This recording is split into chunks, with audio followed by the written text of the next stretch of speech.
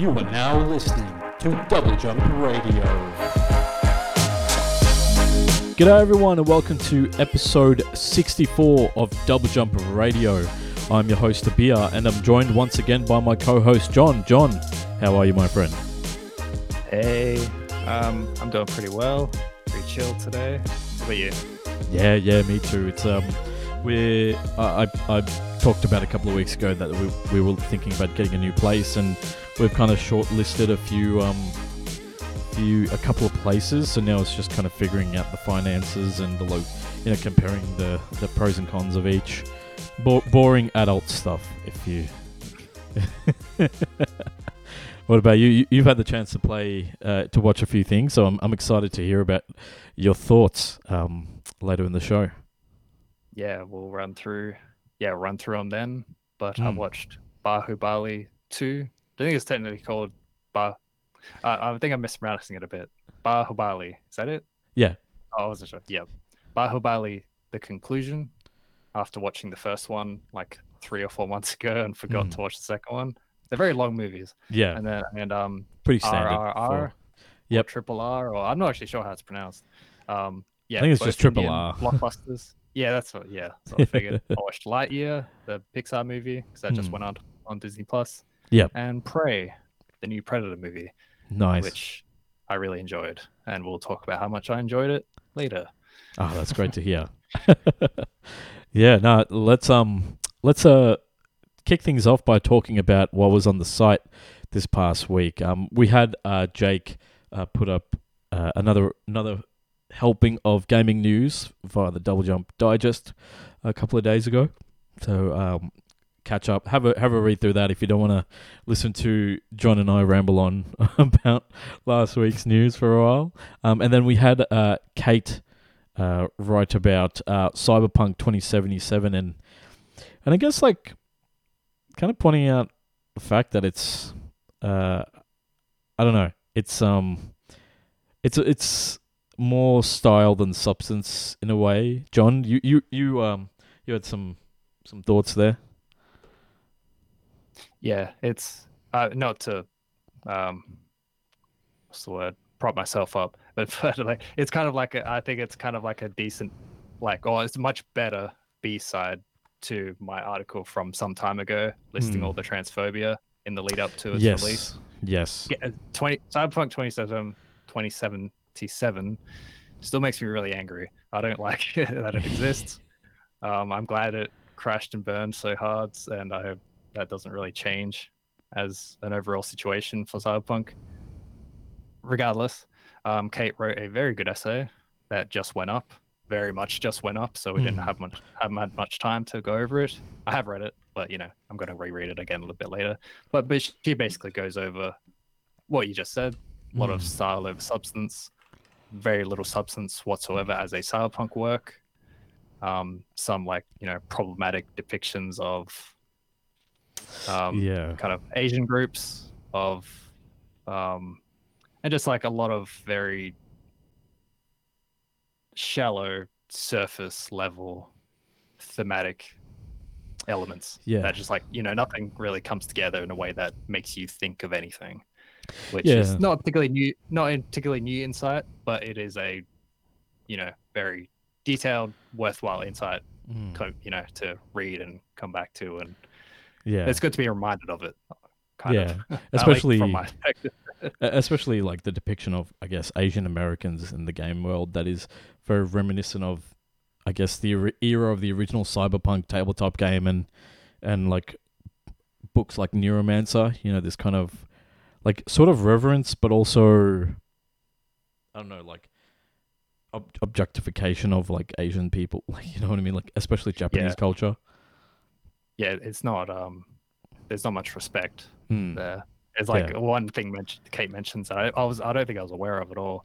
Is like one line, it says, when you hide from them in a fight, like the Tiger Claws, which is the kind of Yakuza-inspired gang in 2077, they said they could cajole you about your lack of honor for your cowardly behavior, echoing sentiments about Japanese people that best belong in a World War II propaganda film.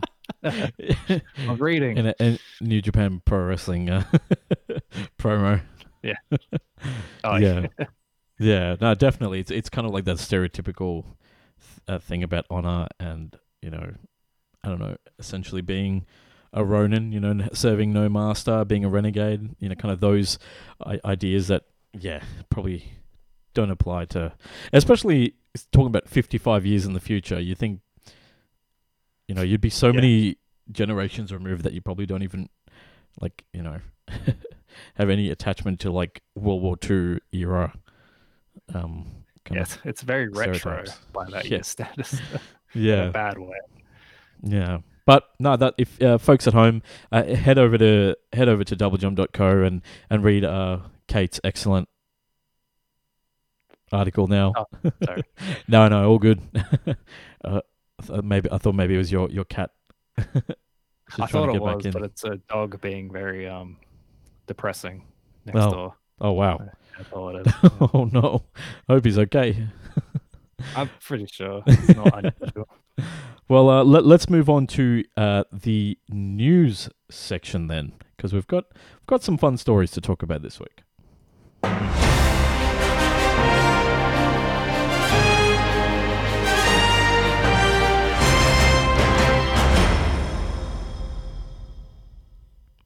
John, we've got some news coming by the world from via Microsoft. Tell us what's going on Yes. with the good old Team Green. Yeah, so this is a follow-up to a story we kind of briefly kind of followed or covered last week. Basically about how there were a number of publishers that submitted I guess not sure statements, I guess, to that last week it was about the New Zealand government. Sony submitted a statement that was very kind of aggressive and disagreeable to Microsoft You could say that. acquiring acquiring Activision Blizzard. Every other publisher was more or less cool with it. It's just Sony. One thing they highlighted was that Call of Duty is too central, I guess, like too significant to the larger gaming market and industry that it Yeah. should be subsumed into Microsoft, because it's just unfair from Sony's point of view. That was kind of the crux of their argument. In a statement, in a document submitted to the Brazilian government as part of this investigation. So this is kind of like a worldwide thing that applies to a number of governments. This is the Brazilian government's part in the story. Microsoft has kind of submitted a rebuttal that includes claims that Sony has actually paid developers to block rights to putting their game on That's a pretty big claim. Yeah, but it's basically Microsoft. I'm not sure how real that claim is. I kind of get the sense it might have been more. I don't know. It's 27 pages of a rebuttal. There's a lot in there. It's wide ranging. This kind of could have been one sort of speculative bit that sounds a lot bigger than it maybe is, or maybe it really is like a real thing that's happening. It's not hard to, but it's basically Microsoft's main objection to Sony's own objection is that Sony's current like dominance in the game market is to do with them pushing for exclusivity and purchasing it in their own right. So they're basically calling out the hypocrisy on Sony's part. Yeah. As part of this rebuttal, Microsoft go on to say that they have previously managed to grow Game Pass without Activision Blizzard titles. So they're trying to suggest that Call of Duty isn't all that essential to the brand or to Microsoft or whatever. And there's also the reiteration, just reiterating that Call of Duty will remain multi-platform, which they've said before. And then like just kind of come back to that point about Sony's own exclusivity arrangements. There's a quote that's been Google translated that says, quote, "The use of exclusive arrangements has been at the heart of Sony's strategy to strengthen its presence in the gaming industry," and says that Sony's concerns are, quote, "incoherent," given that by virtue of PlayStation's dominant market share, the company is the leader in the distribution of digital games. So Yeah, so basically, from Microsoft's perspective, Sony's fear isn't that the acquisition will hamper its ability to compete, Mm. but the Game Pass um, will threaten their market leadership. Yeah. Quote, forged from a device-centric strategy and focused on exclusivity. So it's, I don't know, mudslinging, basically. Yeah. It's like, You it's could kind say of, that. they're both kind of right. It's all just kind of corporate, uh, what do you call it? Spat, I guess. I'm not sure. Yeah. It's not much to, yeah, it's got some good points, but it's, yeah, I don't know. What do you think of it? It's like I'm I'm I'm sure these things can happen. Like it's probably I know Microsoft like I know like Microsoft and Sony have gone back and forth, especially with titles like Call of Duty where they've kind of paid for the co-marketing. So I don't know how much evidence there is to back this up. You know, it's a pretty big bold claim, you know what I mean? Like I get that it's that it's I guess a rebuttal to Sony's action, like to what Sony's claimed last week. But yeah, like if this comes out to be true, I wonder what like people will say because like obviously the Sony fanboys are going to be like full on rioting, but I wonder if like even people who've been like kind of pro Microsoft might come in and be like, what the fuck, it's really difficult to gauge. Yeah, I'm not sure if it's yeah, I don't know. Like I guess it would just a lot of it will just depend on how the individual governments respond to these Yeah, arguments. I guess that's the point of them. So I'm not really sure how else these kind of statements can have effects other yeah, than just trying to kind of have like, kind of a cascading effect yeah. on how the market views both companies. So Yeah. I don't know. And at the end of the day, I'm sure this is like I guess I'd believe that things like this have happened, but I don't think it's kind of like written in contracts. I think this is more like a kind of verbal. It may be like, here's some co-marketing money, quote unquote, or here's some here's some capital for future, like it has a goodwill. Or by the way, um, can you not put your game on Game Pass? Yeah, maybe. Yeah. Yeah, who knows? Yeah, because I just signed up for PlayStation Plus Extra, the middle tier, to get Stray, because it was only a few dollars more to get the whole subscription with Stray. Mm. I mean, I'm bummed out that Stray doesn't run at 60 frames per second on the PS4 Pro, but at least it's not like a Twitch game. I'm sure I'll be fine. But Yeah. yeah, so I wonder if like maybe Microsoft has been doing stuff like this in the back end, and then that'll come Maybe. out next week. Yeah. Uh, It's uh, yeah, I guess because they've both got services now that mm, are kind of actually competing, which yeah, was not as true last time. It's yeah, like, might be a bit of behind the scenes uh, agreements and such. exactly. I I don't. Can you get Xbox up front? Can you pay for like 12 months anymore? I thought they got rid of that, like Game Pass Ultimate and stuff. I feel like they got rid I of don't know. those I cards. remember that. Yeah, I remember that news. I don't Yeah, know. I don't have an Xbox, so can't say. yeah. Well, I'm just trying to think about it. Yeah, I think I remember them starting to go away. So, but you know what? We'll find out soon enough, I guess.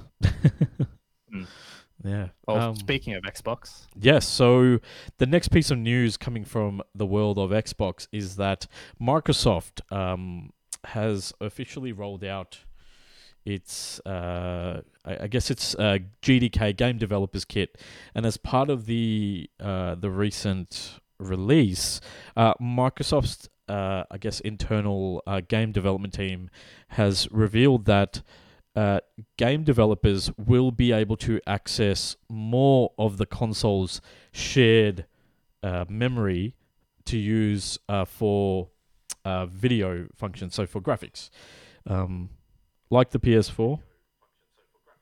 So like the PS4, the memory on the Xbox is shared between the system, and video memory. So part of the memory is used to run all the functions in the game, or all the apps running in the background, and then the rest of a certain part of the memory is available to developers to use for graphical tasks, running the graphics on the screen, loading textures and things like that.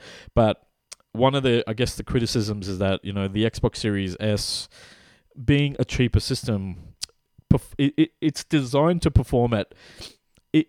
I guess if the 4K, if the Xbox One X, sorry, Xbox Series X is targeting a 4K resolution, then the Xbox Series S is targeting a 1440p resolution, which is kind of like the in between, like 1080p, which is considered 2K, and like 2160p, which is considered 4K. So this is kind of like the in between, and by freeing up video memory, it means that developers can eke out even get as much performance as they can from a like kind of a mid powered system like the Series S.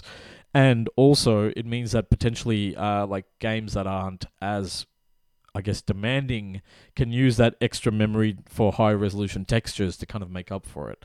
So basically the main thing with video memory is that a lot of the things like your textures are generally heavily rely on the amount of video memory you have. So if you got limited memory, you're not going to be able to load like higher resolution textures than you'd like. So this is one way to get, I guess, extra image quality without, I guess, penalizing the player. So this could be like this is a great move. I don't think anyone's going to complain about it, and it's up to the developers to kind of figure out exactly how to use it. And as Digital Foundry has previously pointed out, that developers have kind of highlighted the fact that the lack of video memory has been an issue in optimizing games for the Series S, because unlike Sony, where both PS5s are essentially the same in terms of power, they just have different, like one has a disk drive, one has an optical disk drive, one doesn't. The Series S and the Series X fundamentally have different processors in them, and different amounts of memory, so that affects the performance there. So this should be great, because the Series S is like a really hot seller. I think like I have a feeling it outsells the Series X, but only because it's more available. I feel like the Series X has been really affected by the chip shortage rather than the Series S, because it's like the Series S is always available, but it's still always selling. Go buy one. Yeah. Yeah, exactly. Yeah, but that's going to do it for the Microsoft section of this week's news, I guess. The next set of announcements, the next set of stories are coming via Evo 2022. So Evo is I guess the most well-known fighting game tournament in the world, and it was held this past weekend.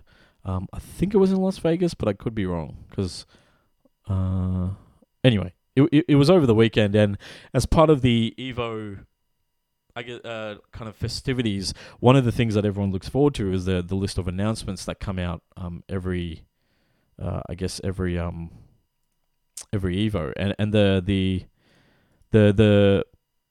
the main announcements are the reveals of Kimberly and Jury from Street Fighter 6. So Kimberly was actually kind of like teased, or like unwittingly teased during the Street Fighter 6 gameplay reveal during Summer Games Fest. So like her character portrait, I think, showed up in some of the background art, and I think and her name showed up in some of the rankings or something in one of the screens within the game. So it was kind of like hinted at that she was going to be there. So I don't know how to describe her fighting style. It's very, to me, it's like ninjutsu meets like lucha libre. I don't know how to describe it. Like, okay. Because I remember, like, I think in game she's been trained by another in-game character. I don't know any Street Fighter characters, like a ninja, like yeah, someone or other. I really don't know. I was Yeah. hoping you'd know. Yeah, so she's the new ninja in the game. So Ibuki was the previous ninja character, and so she's kind of like the new generation of she's part of the new generation of fighters, alongside Jamie and Luke. Yeah, I was like, what other generic name was there in there? And the second character returning, the second character that Capcom announced was Juri. So the how should I put it? Like the very like I was gonna say sexually aggressive, but I don't know. Like very very self-assured, self-confident Taekwondo fighter from South Korea, Juri, who's like Is her like vicious a good word? yeah, I'd say vicious. Like she's just like deadly kicks, like really fast gameplay, really fast kind of fighting style, and she had like a I don't know. She had like an eye patch, but it was like some weird crystalline. I don't know what it is. Some sort of demon devil's eye, and it's sort of like a devil Kazuya or something like that. But she's I don't know. She's kind of like imagine Harley Quinn mixed with the devil Kazuya mixed with like the mixed with like a taekwondo like master, and you've got Juri, and who loves pink. That's kind of like the way I'd describe her. So she's returning to the series in Street Fighter 6. She's a well, if you go by all the fan art, she's a fan favorite. I'll put it that way. I don't know how else to put it really. So yeah, she's returning as well. So the next announcement was that Bridget is going to kick off the first wave of characters from season pass 2 for Guilty Gear Strive. So Bridget has appeared in previous games, and in this game, she is confirmed to be a trans woman. So I think the backstory now is that she was born male with a male twin, and in her town, having twins of the same sex was considered a bad omen. So in order to protect her, her parents raised her as a girl. So biologically she was male, but gender-wise she was raised female. And I guess like in this game, it's kind of I think the developer Arc System Works has now come out and confirmed that's kind of the case, and that she is a trans woman. So I mean, the only other trans kind of fighting game character I can think of is Poison from like Street Fighter / Final Fight. But I think with that was also very controversial because I don't think at that time the depiction of trans character was kind of very tasteful. I think I don't know how to put it. I think it was just kind of that trope of the trans character. Like I think she was like a prostitute or something, and it was like very hypersexualized, which I think is like a trope that I think going away. I don't know if I haven't seen any media that I can think of that has like kind of trans characters baiting like that. I don't know. But Yeah, she's like because of Poison, right? I might internet Poison. Yeah. out a bit. Yeah. Like, she is I actually don't know much about Poison.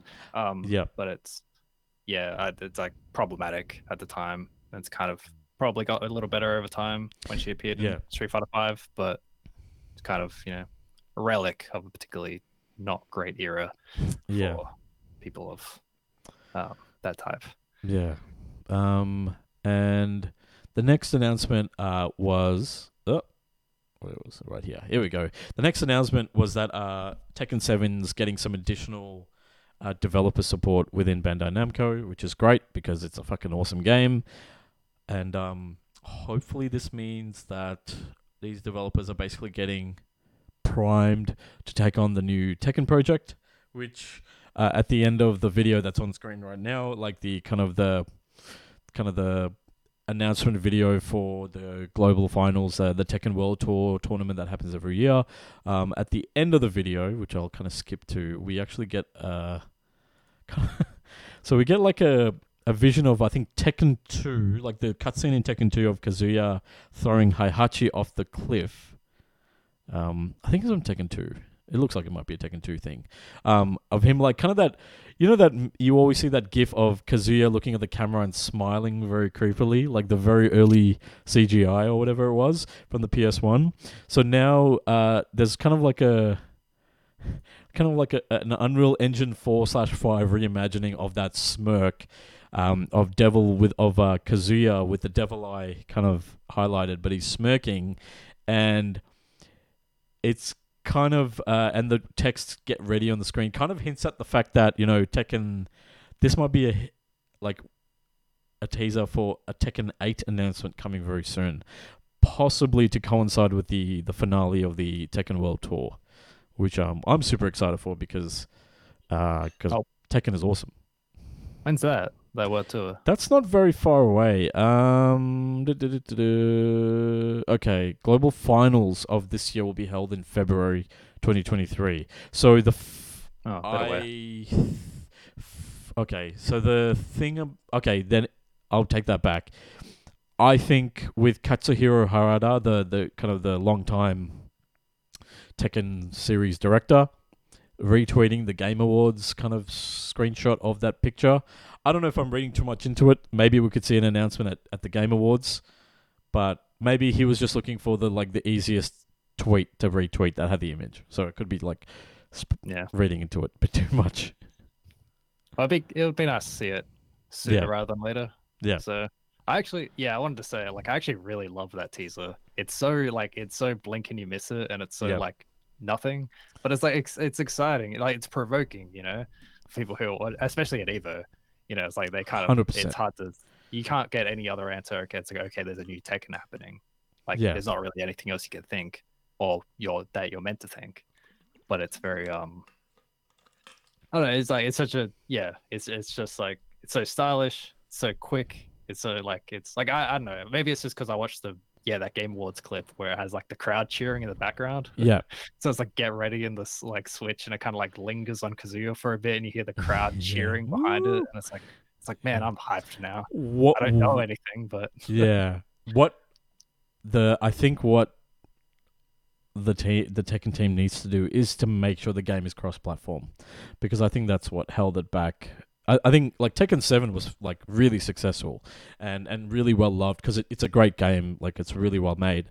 But I think if Tekken 8 comes out and it's not cross-platform, I think that'll be a real bummer, because it could be a great way to get a lot of people into 3D fighters, given the fact that I don't know if there are many fighting games like Tekken that are kind of active anymore. Even Virtua Fighter, they did that Virtua Fighter 5 kind of re-release, I don't know, what was it, online version or something last year or the year before. That was kind of free, but even then, if you think of a 3D fighting game, I can't think of off the top of my head another one that's Soul Calibur and Dead or Alive, and both of them are in hibernation. Yeah, and I think Soul Calibur 6 was a PS3 game. Was it a PS3? I don't think it was I don't think there's a. Was it PS4? Yeah, it was. Yeah, but was it made for PS4, or did it just it came to it afterwards? That's what I'm trying to think. I'm pretty sure it's on PS4 mainly. I don't think that's the PS3 version. Yeah, let me. I might be wrong, but I'm pretty sure. Yeah, but Soul Calibur. Yeah, I'd imagine that 2018. Yeah, makes sense. Okay. Like every other fighting game, I'm pretty sure most people are hoping for rollback with Tekken, because I'm pretty sure Tekken is especially bad with netcode, even amongst it's not the fighting best. games right now. Yeah. So that would help too. Basically modern networking support would be nice. Yeah. Like every other game. Yeah, and basically the common thing in Tekken is that I believe it actually surfaces whether or not you're connected via Wi-Fi or wired, and people will straight up disconnect if they see that you have Wi-Fi because of the netcode. Because to make it short, I guess the two main types of netcode when it comes to fighting games, one is input delay, and one is rollback netcode. Input delay is when there's a discrepancy between players, one player's internet and the other one's. I believe the player with the better internet, their inputs, like the controls, the buttons they press, the result of those inputs is delayed to match the slower player's connection. So what that means is that really affects the feel and the flow of the game, as I understand it. Whereas rollback netcode, I think, is just the game adjusts the animations on screen to make to make the, like, I guess, gameplay smooth for both players. So there's still some correction happening, but it's more even, which is ideal. And I believe that's what GGPO, which is most, which the Cannon brothers who co-founded Evo are most famous for developing that. And that's what, I guess we talked about last week, Project L at Riot Games. I was like thinking, which company that has a toxic workplace culture do I name? Has that, and that's like a big feature for them. And so at Evo, Dragon Ball Fighter Z. I'm trying to think. Dragon Ball Fighter Z. I think King of Fighters got rollback netcode. Oh no, that was just new characters for it. I'm just trying to think. Yeah, that's right. Persona 4. Samurai Showdown getting Samurai Showdown. Persona 4 Arena Ultimax getting rollback netcode. And we got a new trailer for Umbrella Core, which is like an indie fighting game. The other thing is, Marie is coming to Skullgirls, which I forgot that Skullgirls is still like alive and kicking, and apparently has a really healthy player base. There were some multiverses announcements there, which in that Rick and Morty are coming and going to kick off, I guess, season 1, because technically Multiverses hasn't gone to it hasn't left early access yet, and according to, I guess, unofficial data, has already boasted 10 million players, which is crazy. And then Dragon Ball Fighter Z is also getting rollback netcode. So there's some great things happening, and the final announcement that folks would be really interested in is there's actually SNK revealed the fact that it's working on a new Fatal Fury / Goro game. So Fatal Fury was the original kind of fighting game series from which the King of Fighters series came out of. I think even Samurai Showdown has got some shared blood there. So I think the most famous Fatal Fury game, I think, is Fatal Fury Mark of the Wolves, or Goro Mark of the Wolves in Japan. I think that's I believe that was like late 90s, and that was a very rare game on the Neo Geo. Yeah, the Neo Geo system, which is like the arcade home console kind of hybrid system that they made in the 90s. So it's a great time to be a fighting game fan, and like John, is Tekken in the PlayStation Extra tier? I don't think it. Maybe it is. Maybe it's not. But I know it's been a previous free game, I think, on PlayStation Plus. I'm not sure.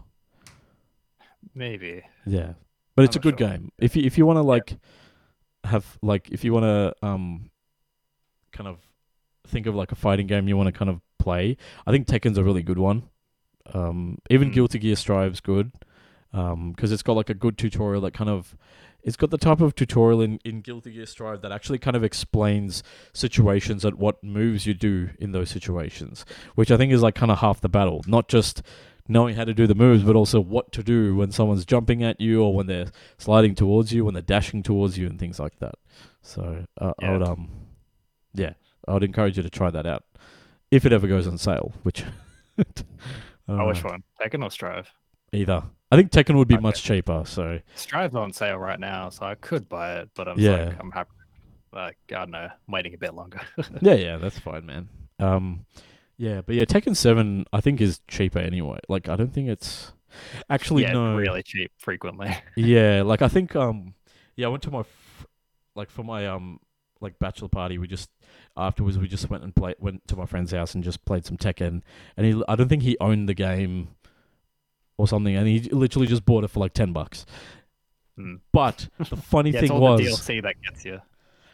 The weird thing was, if you just saw the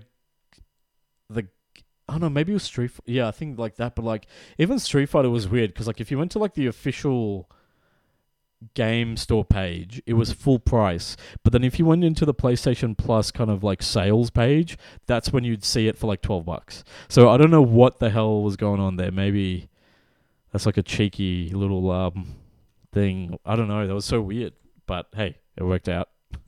Yeah. There's like I think there's oh maybe they've removed it, but I'm pretty sure there's 3 versions of Street Fighter 5 available because there's arcade version and then there's champion version. Yeah. They're all Oh, differently yeah. sailed. I this is what happens to me every Street Fighter. I always buy the base game like at or near launch, and then as soon as like whenever they come to the next revision or whatever, that by that time I've like kind of jumped off because I've had no like I think like back in Street Fighter 4, it was still very early on in like online gaming for like PS3, and it didn't have a fight stick or anything, but now I think I'll definitely give it like definitely have more fun with it. But I'm a Ken player, so not seeing Ken so far is like really bumming me out. But I'm hoping that we will see what he's like, because apparently the in law he's like really down on his luck. His wife's left him and all this shit. Yeah. Apparently, I don't know. See if he still has his banana hair from Street Fighter 5. Yeah, we'll see. We'll see what fruit hair he's got now. Pineapple this time. Yeah. And the final announcement, which I think a lot of people are gonna enjoy, is that I'll see if I can get a video up for it. So, okay, One Up. So Arcade One Up, which folks might know of as like the. I'm gonna see if I can show off where the actual video is. Sorry, the announcement. Play. Sorry, folks. I know this is riveting video. Is basically Arcade One Up, which is kind of a how should I put it, like a kind of third party arcade. Like they're basically known for bringing classic arcade games, like modernizing them so that you can buy a ready-made arcade machine that has all the ROMs loaded on it, and it's like kind of like a more affordable way of basically having the arcade experience without buying an old machine and with a 200 kilo CRT with potentially deadly mercury leaking out of it or whatever was in those machines. This one won't explode. and basically, yeah, and basically as part of this, oh my god, if the video will load, because maybe I have too many tabs open. Who knows? My computer is like not handling this. Is the fact that Marvel vs. Capcom 2 is coming to, I guess, stores soon in arcade form. So Arcade One Up's going to release an updated version of its arcade cabinet with not only Marvel vs. Capcom 2, which hasn't been released digitally since the Xbox 360, I think, generation. I think there was like a re-release of that then. And I think it's been delisted since, possibly due to rights and things like that. So it's going to have all the Versus games that existed before. So it's going to have Marvel vs. Capcom 2, Marvel vs. Capcom 1. I think there was like X-Men vs. Street Fighter. I'm pretty sure there was also Marvel vs. Street Fighter. I know there was like different kind of like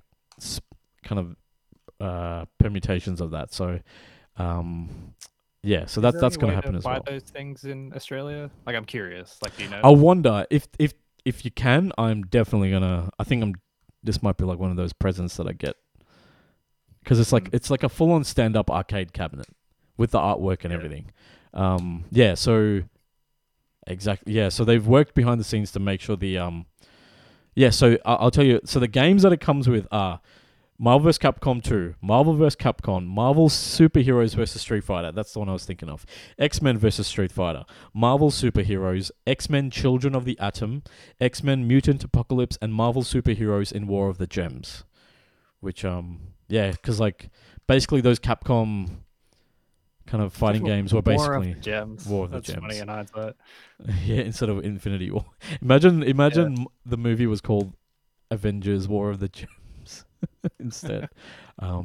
no money made. Yeah, and they're like $600 US, which actually, if you think about what you're getting, is actually pretty good because you're getting arcade quality. Like you're basically getting an arcade cabinet with a like a modern display, um, real arcade authentic controls, and like you're getting the experience, but you're not.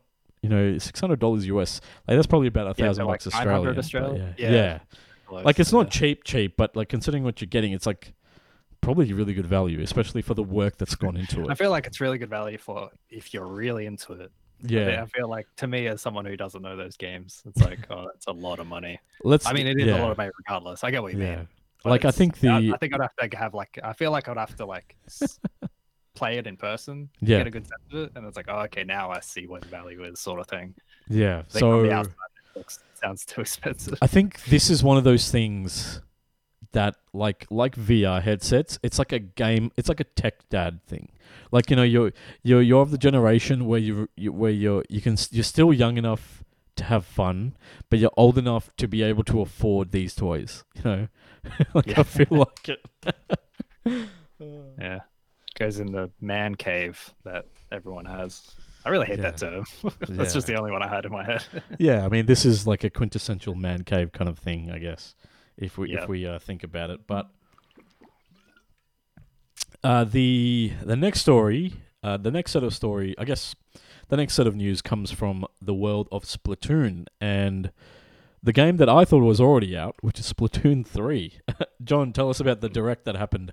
I think it was earlier today, right? Yeah. Oh, was it today? Oh, yeah. I think it was. Yeah. Mm. Yeah. Time for me to talk for a long time. Uh, I mean, as in like every time that we do a podcast, there's always a period where I talk for 40 minutes. Okay. So from the direct, went for 30 minutes for Splatoon 3, which is coming out September 9. People because I forgot, and I'm very excited Yeah, for not, it after not this long. direct. It's like a month away. Yeah, it's closer than I thought, Mm. which is the opposite of you, I guess. Yeah. But it's yeah, so a lot of like kind of basic core details for the game revealed this time after kind of getting bits and pieces over the months. So there will be 12 maps at launch. This includes 5 brand new maps alongside 7 maps from previous games. New maps will be released as post-launch DLC.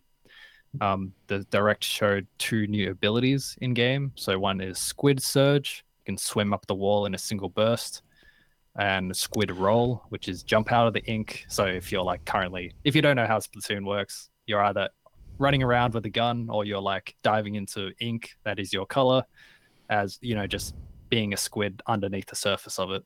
So if you're a squid, you jump out of the ink in reverse direction and repel enemy fire as you do so. That's what the squid roll is.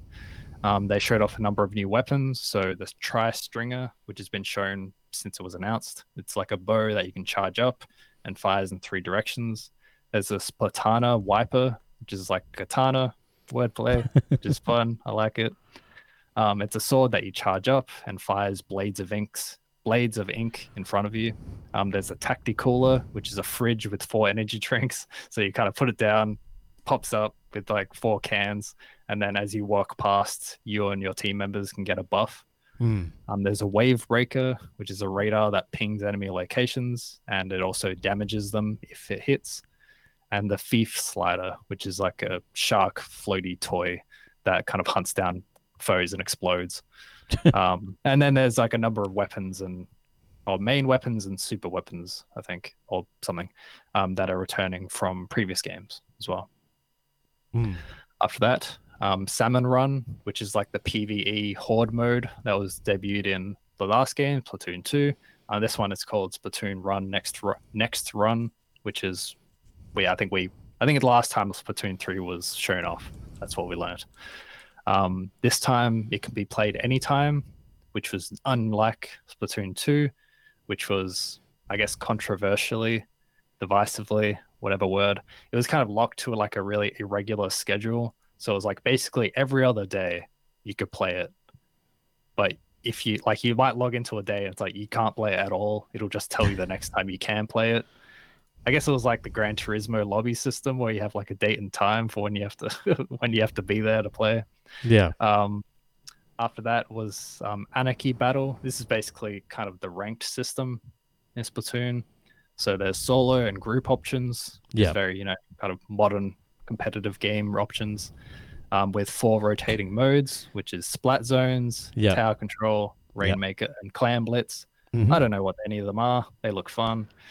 There's an improved lobby with that all they showed off was kind of that your friend, in-game friends, they appear as holograms if they're playing, and if you walk up to them and you can kind of join into their games, like as they're playing. I'm not sure if it's like if you're joining one side or if you're just kind of joining the lobby to enter next time. I don't know how it works, but it's basically just kind of making the whole process smoother of being able to actually play with your friends, basically. Yeah. Which is the main thing, because Lord knows playing with other people on the Switch isn't exactly the easiest thing. Yeah, I'll get to that now. Actually, it's like they also showed off Splatnet near the end of the 30 minutes, which is basically, as I understand it, it's like a separate app that you enter through the Nintendo app that has been there since the launch of the Switch. It looks nice. I don't know how it differs from the original Splatoon app, or like the last one they released for Splatoon 2 a number of years ago. Either way, it seems about as clunky and not what you want from a kind of, a way to hang out, play with your friends and talk. And it's just as annoying as it was before from looks of it. Maybe it's a bit smoother this time, but I don't know. Yeah, So, Nintendo look with forward to that, I doing suppose. Nintendo with doing anything like kind of modern with the internet is very, very unlikely. Very on brand for Yeah. them to do what they're doing. Though it Um, did beat Sony to the subscription, including classic games and subscription kind of model. They're doing a better job of it too, because the next round of games for PlayStation tiers came out today, and there's no classic games at all. Yeah. Which I saw one person saying that it might have to do with the 50 hertz, 60 hertz thing. Yeah. That they're just kind of, it might have delayed anyway. Getting into the weeds there. Yeah. After the improved lobby was they showcased the battle replay mechanic or system. It's basically like a full featured replay system. As far as I can tell, I'm not sure if they can do more with it. So you can kind of flick through moments and scenes that are kind of categorized automatically in each replay. You can kind of flick through the point of view of other players, and there's a share system so you can share the replays with everyone else. I think that's kind of it. I'm not sure if that's like particularly. It sounds like an improvement, I guess, based on like it sounds like they're adding features to Splatoon that it doesn't have, and they're trying their best with it, I guess. So it sounded pretty good to me based on how they described it. There are lockers that you can customize, which seems like kind of an expanded, like, so lockers as in like a gym locker or a school locker. I'm not quite sure where it sits. It seems to be kind of an expanded player customization system. So it's almost like a player profile, I think. So you kind of just dress up your locker with items that you buy, like you buy clothes. So it's just kind of more stuff to tinker with, I think. Yeah. The Direct also announced that there will be at least 2 years of post-launch updates, which means that the in-game catalog, so weapons and stuff, like clothes, basically, they will be refreshed every 3 months for at least 2 years. There will be new weapons added around the time of each new refreshed catalog. There will be the X Battle mode and League Battle mode coming in future updates. So X Battle is basically the mode for the best ranked Anarchy Battle, like ranked players. So yeah, so when you're at that level, you're X rank. That's what it means. And then there's also League Battle, which from what I could understand is basically like a duo or squad based mode specifically. So that'll be coming later after September. And the director also confirmed that Splatoon 3 will at some point in time be getting a major paid expansion like the previous 2 games. But there's no info on that yet. Yeah. Next is the announcement of Table Turf Battle, which, like a number of games in the last few years, is its own in-game card game that's inside Splatoon 3. Because of course it is. Yeah. I actually think it looks really fun. I heard about it beforehand, and it's like, then like actually seeing how it looks fun. Where it's like you're basically, there's 150 cards to collect apparently, each card is basically generates a unique Tetronomo, Yeah. Tetromono, I don't know. No, you said it piece right. Or, Okay. yeah, Tetromino. Yeah.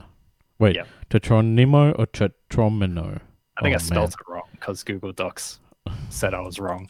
Yeah. Yeah, Anyway, it is so you're basically. I Tetromino. think. Okay. Yep. I'm not going to try to say it again. On the board, the clip it showed was like an X-shaped, like kind of game board. Yeah. You kind of use cards to generate those pieces. You play them on the field. You're basically playing like a board game version of Splatoon, where you're trying to cover up as much of the turf of the board as you can before the game ends. Except it's a card version of it, which I think is like I actually love that idea. I'm kind of curious if it somehow spins out of Splatoon 3 into like its own little thing. Yeah. Like it could be a good thing for Nintendo Online, maybe, like with Tetris Online and stuff. Yeah. There was a new look at the story mode of Splatoon 3 called Return of the Mammalians. It's also described as the quote epic finale of this Splattastic saga, which I'm guessing means Splatoon 3 will kind of wrap up the story that it's been telling the last few games, at least as far as these kind of core characters are going. Otherwise, I don't think there's many new actual details on that. I didn't realize there was an actual story. Yeah, I think the second game probably was the bigger part because I think the first game was more of a straightforward platformer thing, and I think the second game was the one that pushed more of a story element. Yeah, because like and wasn't also like the DLC things as well. because like wasn't like Callie and Mari like they were like kind of personalities like in the lore of the first game, and then they became main characters in the second game. Is that? I thought there was something like that. Maybe I'm mistaken. Probably, I really don't know. Yeah. But that sounds right. There was also towards the end of the 30 minutes, there was also showcased the new hosts, which will be 3 hosts instead of just 2. So this will be Fry and Shiver, which are kind of like relatively standard designs as far as squidlings. Is that what they're called? I think they're called, yeah. Squidlings or inklings? I don't know. Inklings, that's it. Yeah. Squidlings. And then the third host, or idol, which I've also seen that word thrown around, is called Big Man, which is just a big manta ray that just says A, and then a little subtitle explaining what the A means every time it talks. As a trio, they're called Deep Cut. They're basically taking over the host duties of this game in particular after the last 2 games. And they'll be hosting the in-game Anarchy Splatcast, which will just kind of have info and battle stages and news bulletins and all that stuff. So it's all threaded throughout the game as you play. Gotcha. But the 3 hosts also means that the game's Splatfest contests, those were originally game like contests where you choose between one of 2 options and fight in, to prove your side right, basically. So like I think like one it was one like those timed events, busted, stuff like that. Yes. And the first one will be rock paper scissors. You choose one of the 3. But also choosing between 3 means that there's a new unique mode for Splatfest called Tricolor Turf War, where 3 teams contest over a single map instead of just 2. So like the way they showed it off was that whatever team is kind of leading, which I'm not sure how that's determined necessarily. I think the most territory, usually. Yeah, but I'm not sure how you like determine that beforehand. Oh yeah, no, I see what you mean. Yeah, like whoever is currently winning. Yeah. Is like in the middle of the map, and then the other 2 teams come from the sides, and then whoever wins out, wins that match.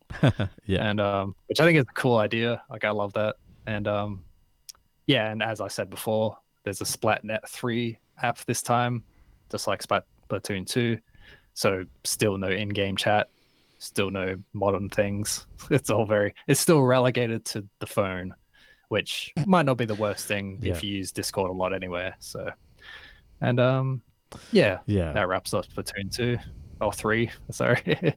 Have you seen? Like, what do you think of it, Abir? It looks cool. Like, I'm actually like, you know what? I think the thing that, well, now that I'm a Nintendo Switch Online member.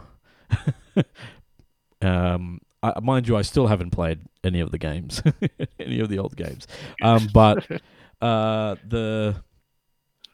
it always is always fascinating and always looks so cool. And I'm so surprised that like other games haven't copied it. Mm. Like you know, Oh, you think which of way? Fortnite, you think there'd be like a Fortnite paint roller mode or something. You know what I mean? Oh Like yeah. there's some sort of way where it's like, oh no, there's a magical goop taking over the island, and it's and it's like a limited time event or something. Um, Yeah, they did that for Among Us. They could have done yeah, Splatoon. exactly.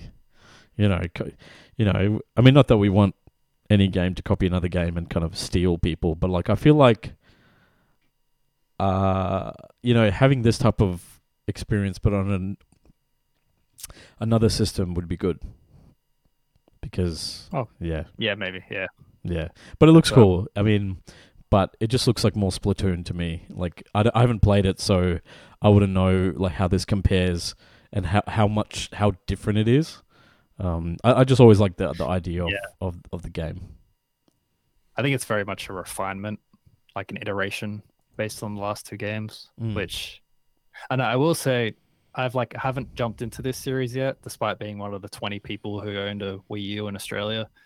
And it's like I haven't played this Yeah, series yet. And it's like I'm definitely buying this one just yeah, because like I'm always impressed by it. Like every like I remember I think I said it on the podcast at one point where the last time Splatoon 3 was shown off, it showed just like a 5 minute match yep, or a 3 minute match. That's right. They're very short, but it showed like a full match. And it's like it kind of shows off the game so well because it's so cleverly designed. yeah, And also because I'm so averse to multiplayer because it stresses me out. Splatoon just looks perfect for me, where it yeah, just looks like objective based. It's like group based. They're very fast matches that aren't really about beating other players so much as winning for your team.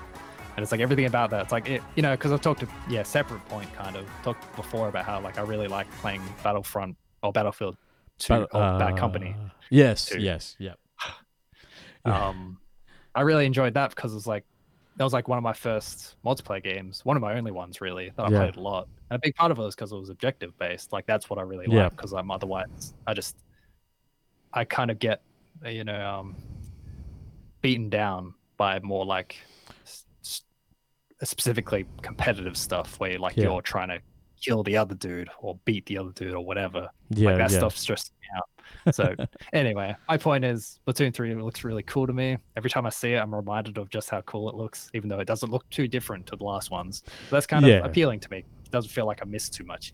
It's yeah, still the same game that's as great as it always was. And I'm yeah. excited to play it. I think was Splatoon 1 on the Wii U? Yeah. Okay. Okay, I was going to say, is this going to be the first Nintendo series that has 3 releases on the same platform? But Oh no. no, I don't think so. Because yeah. But you know what? It looks cool. It looks like fun. I've never heard anyone really talk badly about it. So I think if it's like more of the fun stuff that people are looking for, why not? You know, especially especially now that I don't know how to put it. Maybe the people who first played Splatoon when they were little kids, now they're like teenagers, they might appreciate the high. Yeah, I know. It's a weird sentence to say, but yeah, I mean the Wii U Yeah. did come out in 2012. Yes. Kids loved it. Yeah, yeah, definitely. So, but then I'm like, yeah, why not? I got a point. It's like yeah, there has been a span of time that it was worth like considering. yeah. I wonder if what if they did like a battle royale, like Sure. of this. I wonder if they try that. It That could would be be like Planet Side, where it's just like a long-term war for to yeah, get them that's like true. Yeah, paint more paint. yeah, yeah. Now that could be kind of cool, but yeah, I mean, I guess I've got Smash Brothers, so I've moved the Nintendo Switch into the bedroom because that's probably like when I've been playing games, it's been like on the iPad streaming it from my PC to the iPad because like we just like kind of in bed. I'm playing games, my wife's watching TV or whatever. So I think that's I've pretty much like I feel like an old man now.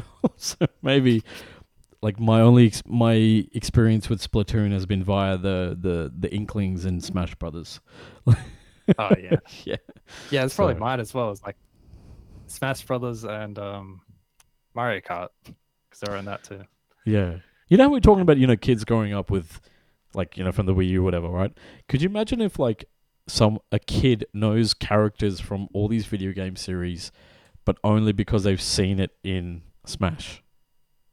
Well, I think that's true for like everyone though. It's like I don't Is think I it? bet like most people don't know where Martha's from until very recently I or was ever. I Like was literally thinking of that character as like the unknown. or Captain Falcon. It's like when's Yeah. like no F-Zero games for a while. There's a lot of games That's there. true. Yeah, that would be cool. Cause like yeah, like Ice Climbers. What the fuck?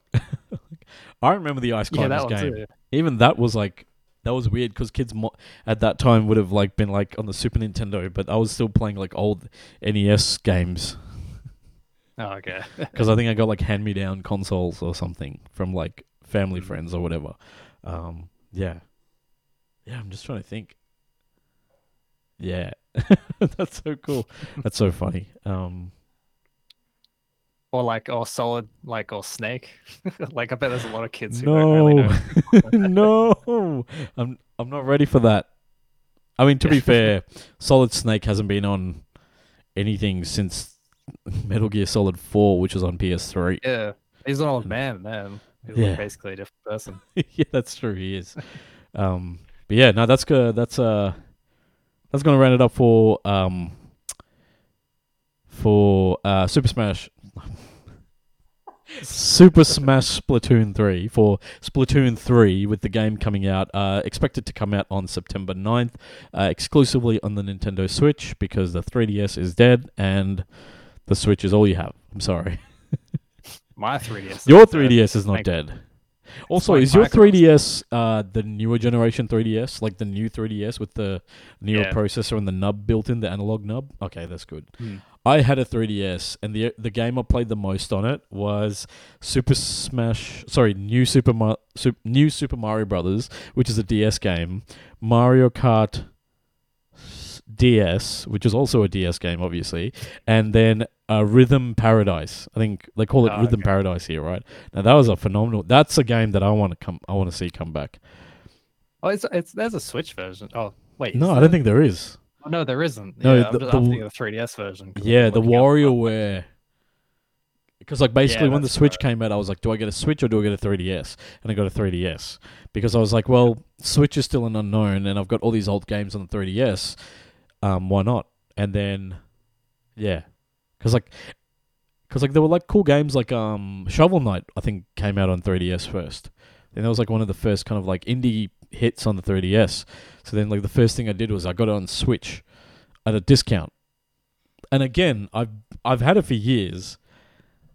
Like I've had my Nintendo Switch since Your 2019. wife needs to take your wallet away from you. I'm sick of this hearing this. Well, yeah, like I'm gonna like the whole thing is like I want to get my wife playing, get her into gaming, and then like the Switch would be a great way to get her kind of used to controls. Because yeah, like throwing someone in the deep end who hasn't played games, throwing them in the deep end with a controller that has like 30 buttons, whereas like maybe I'll just start her off with like Super Mario World or something.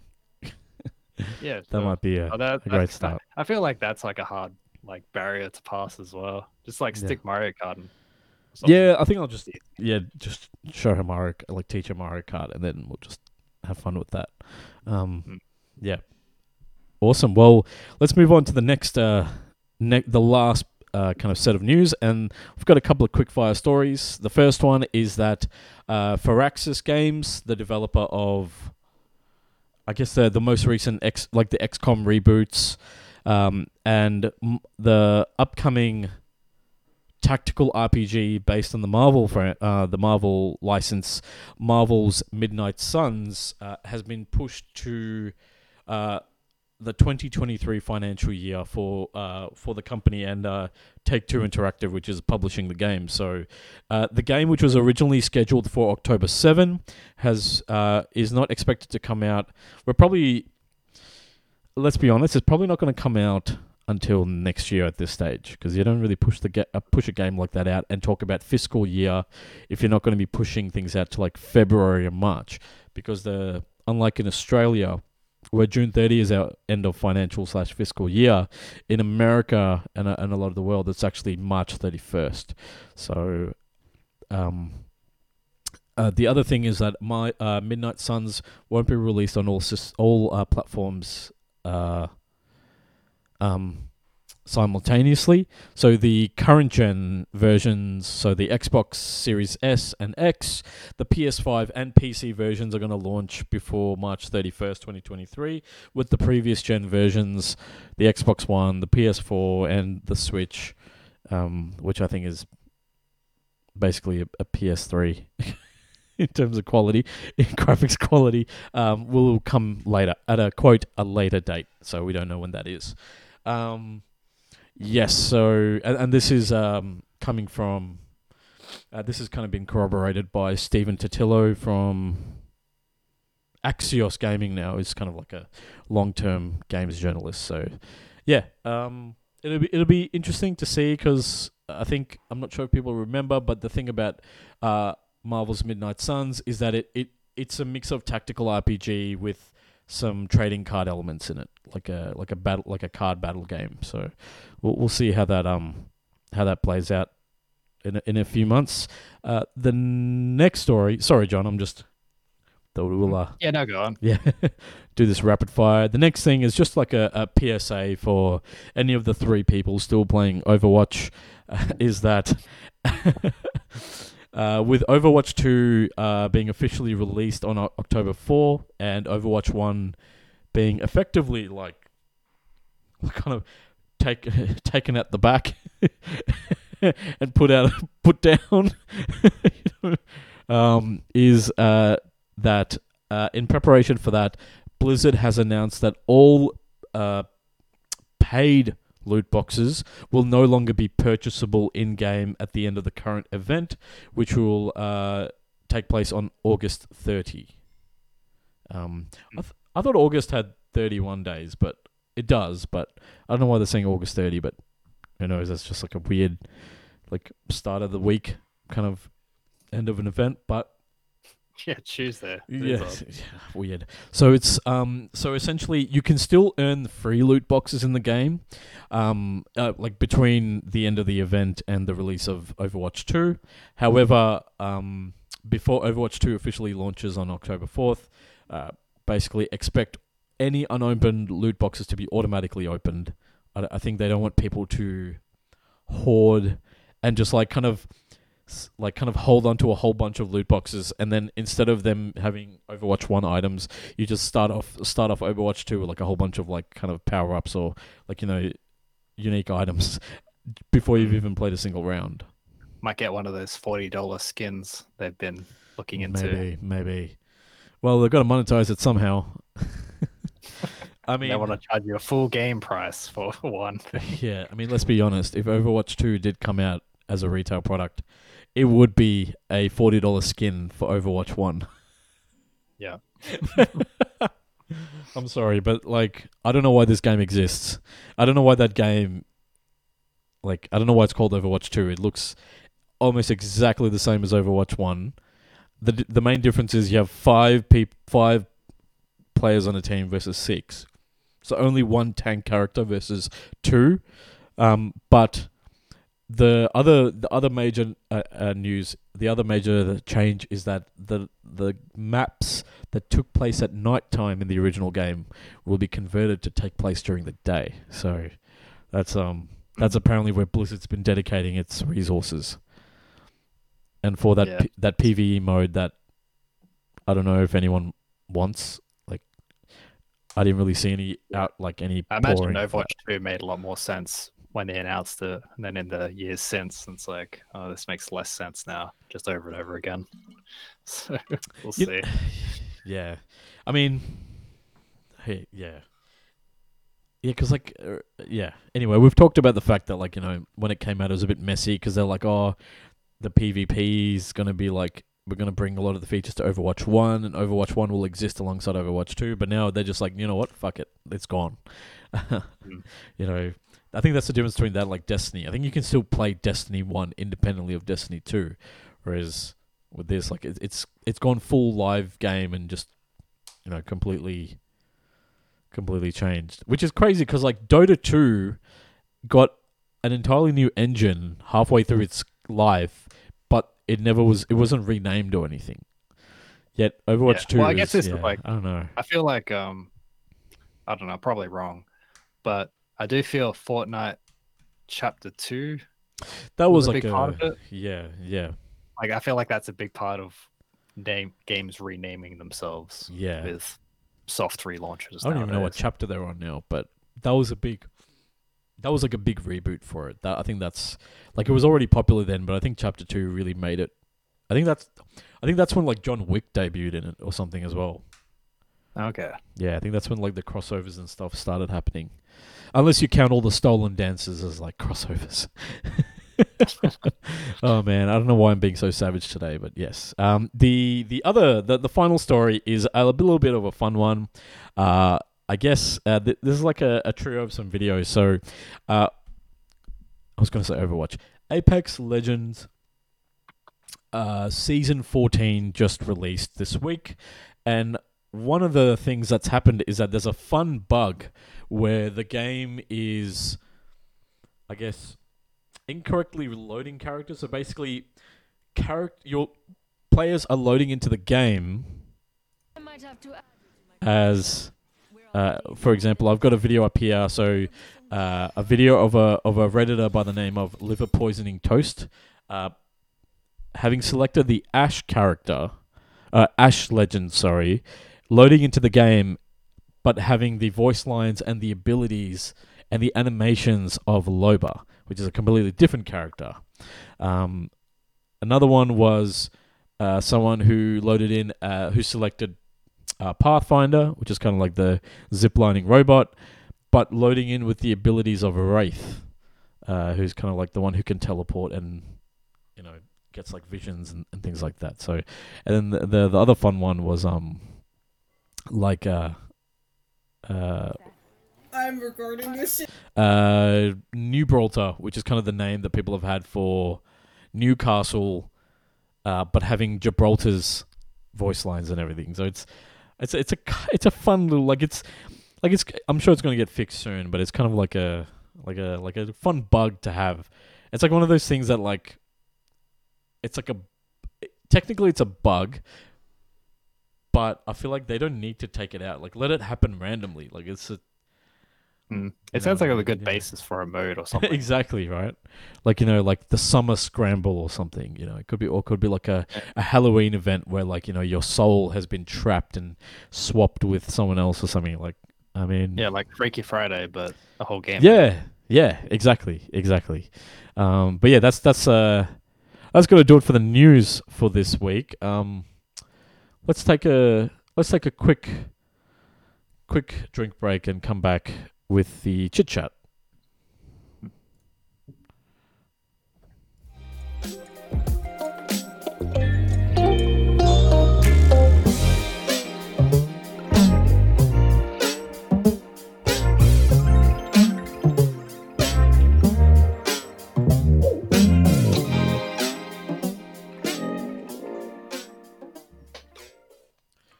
John, you watched some stuff over this past week, and you've gone back to the world of Indian cinema. Back. Yeah. Oh yeah, right. Yeah, technically. that's right. I forgot I said that. Yeah, basically I watched Bahubali 2. Yeah, that's right. I said it at the start, didn't I? Yeah. And Triple R, which I think got a fair bit of traction in the last couple of months. Yeah. 'cause I heard Triple about R it a while especially. ago. Yeah. Yeah, but Bahubali, like 1 and 2, was kind of these two blockbuster epics made by the same director from several years ago. I watched the first one like 3 or 4 months ago and forgot to watch the second one. They're 3 hours each, so I don't feel too bad about it. Yeah. Like they're like Avengers, like full on Avengers level epic kind of like length. Yeah, they're very they paced okay actually for how long they are. Yeah. They're structured weirdly because the first movie is like half of it is present day. I'll try and explain it the best I can, but it's basically like a mythic fantasy story, which is like entirely fictional. I don't think it's based on anything like any real myths in India. Yeah. Of like kind of a, I guess like a lost prince coming back to reclaim his throne, that was kind of taken by his uncle in an evil way. It's kind of like pretty standard, I think. Like it's very familiar sounding, Yeah. and it's like a lot of it's just about that. It's like a blockbuster presentation, and just yeah, that kind of explains a lot of it. Actually, it's just like it's a very big movie, and both of them are. Oh yeah, but what I was saying about the structure is that it's telling a story with like there's a flashback segment aspect to the movie, like to the story. There's a present day with the prince that was lost. So the opens for like the first hour and a half to 2 hours with the present day stuff, and then it like flashes back to. Oh wait, does it? I just don't remember anymore. It's been a long time. Basically, it's like basically it has its like own little movie of the flashback, or not little. It's like 3 hours. Like it's split pretty evenly. A 3 hour flashback in the middle of the two movies.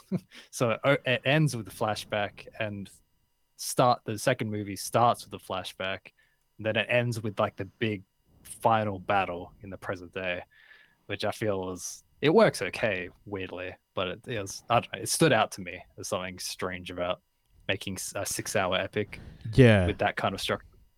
But It's very anyway, different.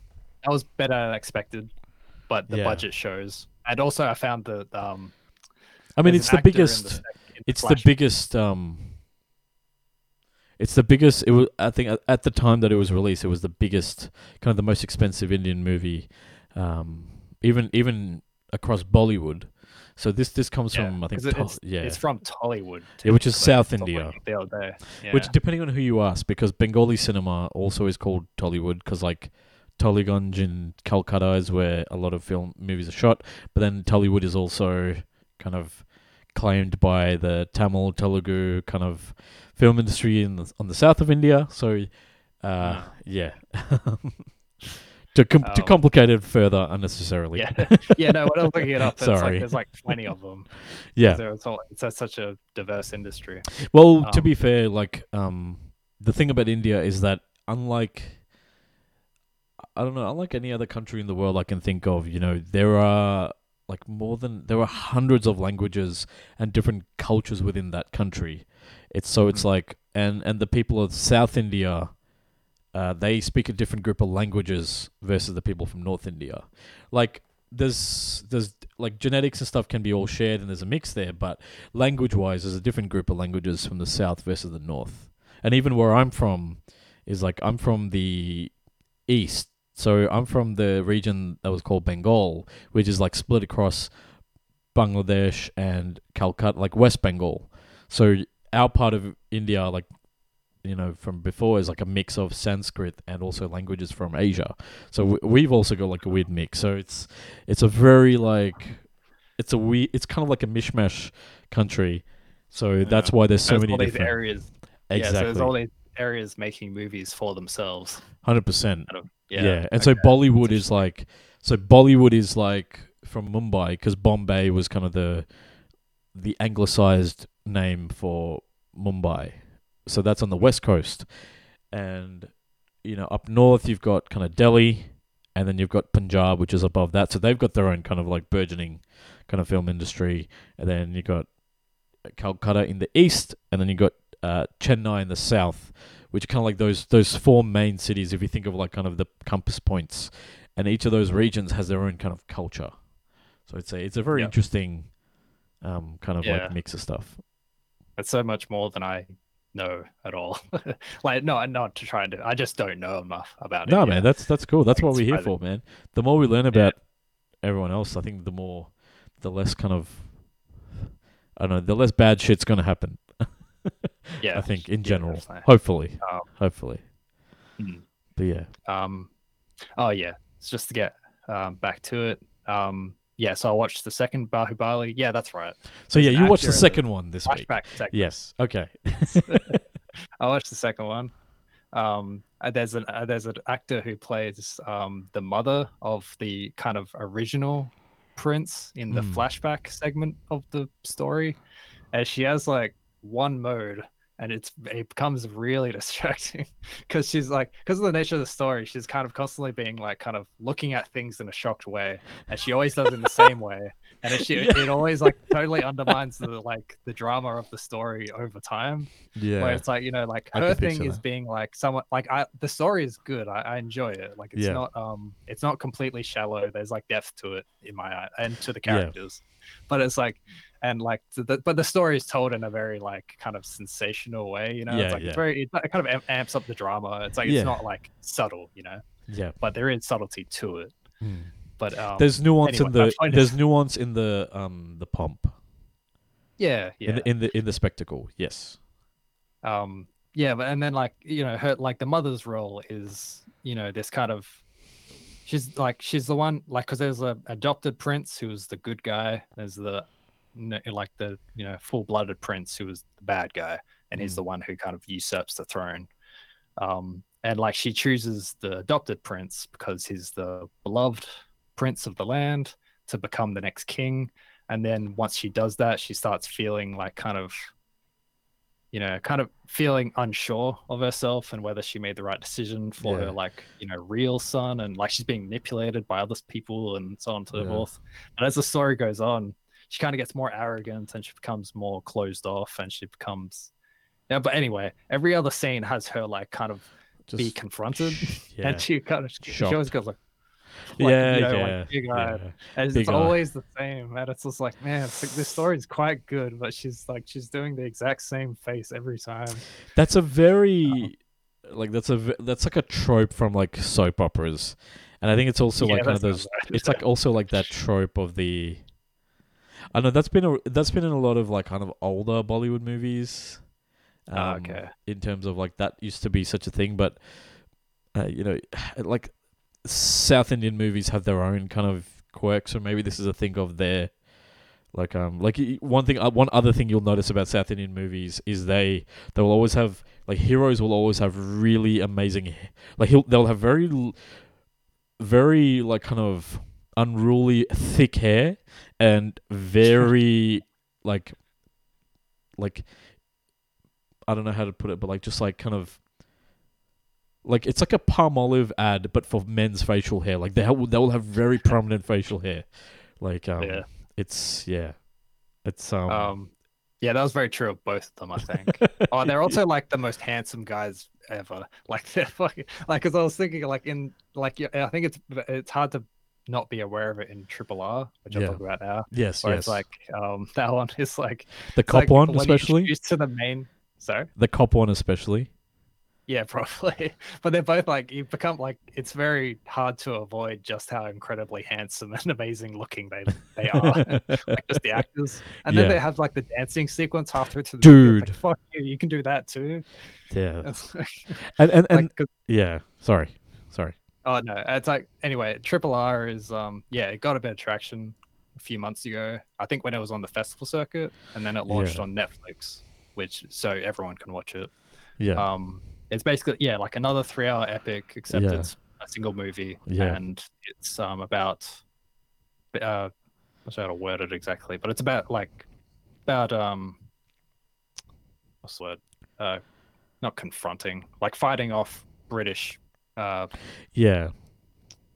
It's a where's very the it's a words? period. It's kind of like it's a fictionalized depiction of real characters. So those two Yeah. men actually existed, but like this is kind of like this is kind of the story, or like through a lens of like kind of like putting them like on a mythical pedestal and giving them like I don't know how to put this, but like they're basically like legends in this. Like, you know, if you think of like the most like this is just like this is a comic book movie, if I could ever think of a comic book movie in terms of Yeah, the spectacle and like you can the way I see it is like there's literal frames of comic panels, like more than even the Marvel films that I think these type of films really Yeah. capture. that was something I thought of during it, where like it's yeah, because that's something that stood out to me was its use of slow motion, because it's an action movie and it's like it's very, you know, it's like very spectacle driven, and it embraces that aspect of it. And Bahubali is the same, except there's like a very major budget discrepancy or something between the two. I'm not sure if it's exactly budget, but there is a difference. I mean, this was made like 5 years after Bahubali 2. Yeah, but there's stuff like in the Bahubali movies. Yeah, they do slow motion in the kind of cheap way almost. Yeah. I'm not sure if it's cheap. They just do it in the wrong way where they just slow down 24 frames a second. Yeah, it's just jittery. It's not smooth. But then sometimes they'll have slow motion, like actual slow motion. Yeah. It's kind of annoying a lot of like it works fine generally, but it just stands out. And this one, like it actually has slow motion. It was making me think about how I was thinking during it, it's like, why am I into this and not into Snyder movies? Because he uses slow motion a lot as well. Yeah. And I was thinking, it's like, maybe it's just because I feel like the imagery is so righteous and so like, it's almost like evocative, like in how like it's like it really trying to draws out the emotion of the viewer in a much better way than those movies do. Yeah. I'm not sure. Yeah. Let's be honest. Like a Zack Snyder film is pretty boring. And it's like because I like mythic visuals. That's something that speaks to me a lot. And his movies do that, except they don't have any heart or anything. They're very cold movies.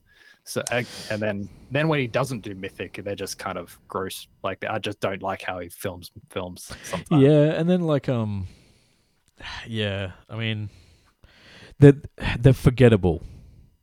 Like, besides probably 300, I don't think anyone remembers anything from... Okay, they remember it for the wrong reasons. Like, they'll remember the Superman versus Batman because of the dumb lines about Martha. I think they'll remember the memes like that, but they won't remember moments like you would here, like you would in a film like this. There's an earnestness and there's a heart to this film, to films like this that, like... I think this does maybe more than Bahubali that I think really resonated with, that I think American or Western audiences aren't used to in their movies. That's a good way to put it. Yeah. Yeah. It's like there's so much like clear passion for the like subject matter that I think is kind of rare. Yeah.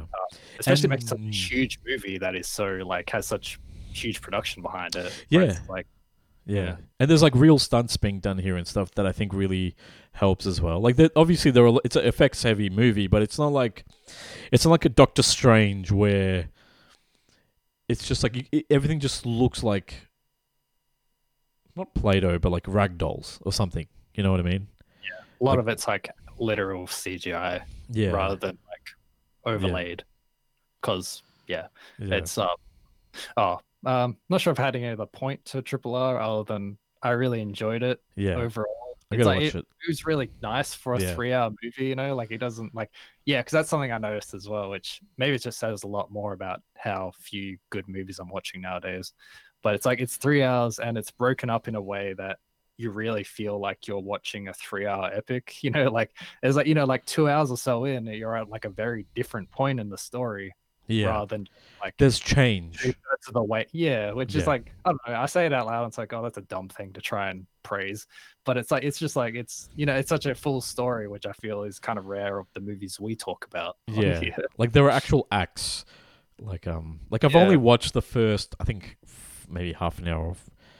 Yeah, but even that's like already got a lot of like kind of heart to it and stuff, and you really like. You this is like. There are very clear villains in this, which I think the Marvel movies has, and not just the British, like just like the characters. Like, I mean, obviously, me as someone who's of Southeast Asian background, like this is like 100% kind of like catering to my anti-colonizer mindset. Like, this is definitely. I wonder if people from other kind of marginalized countries, like other colonized countries, might also appreciate it.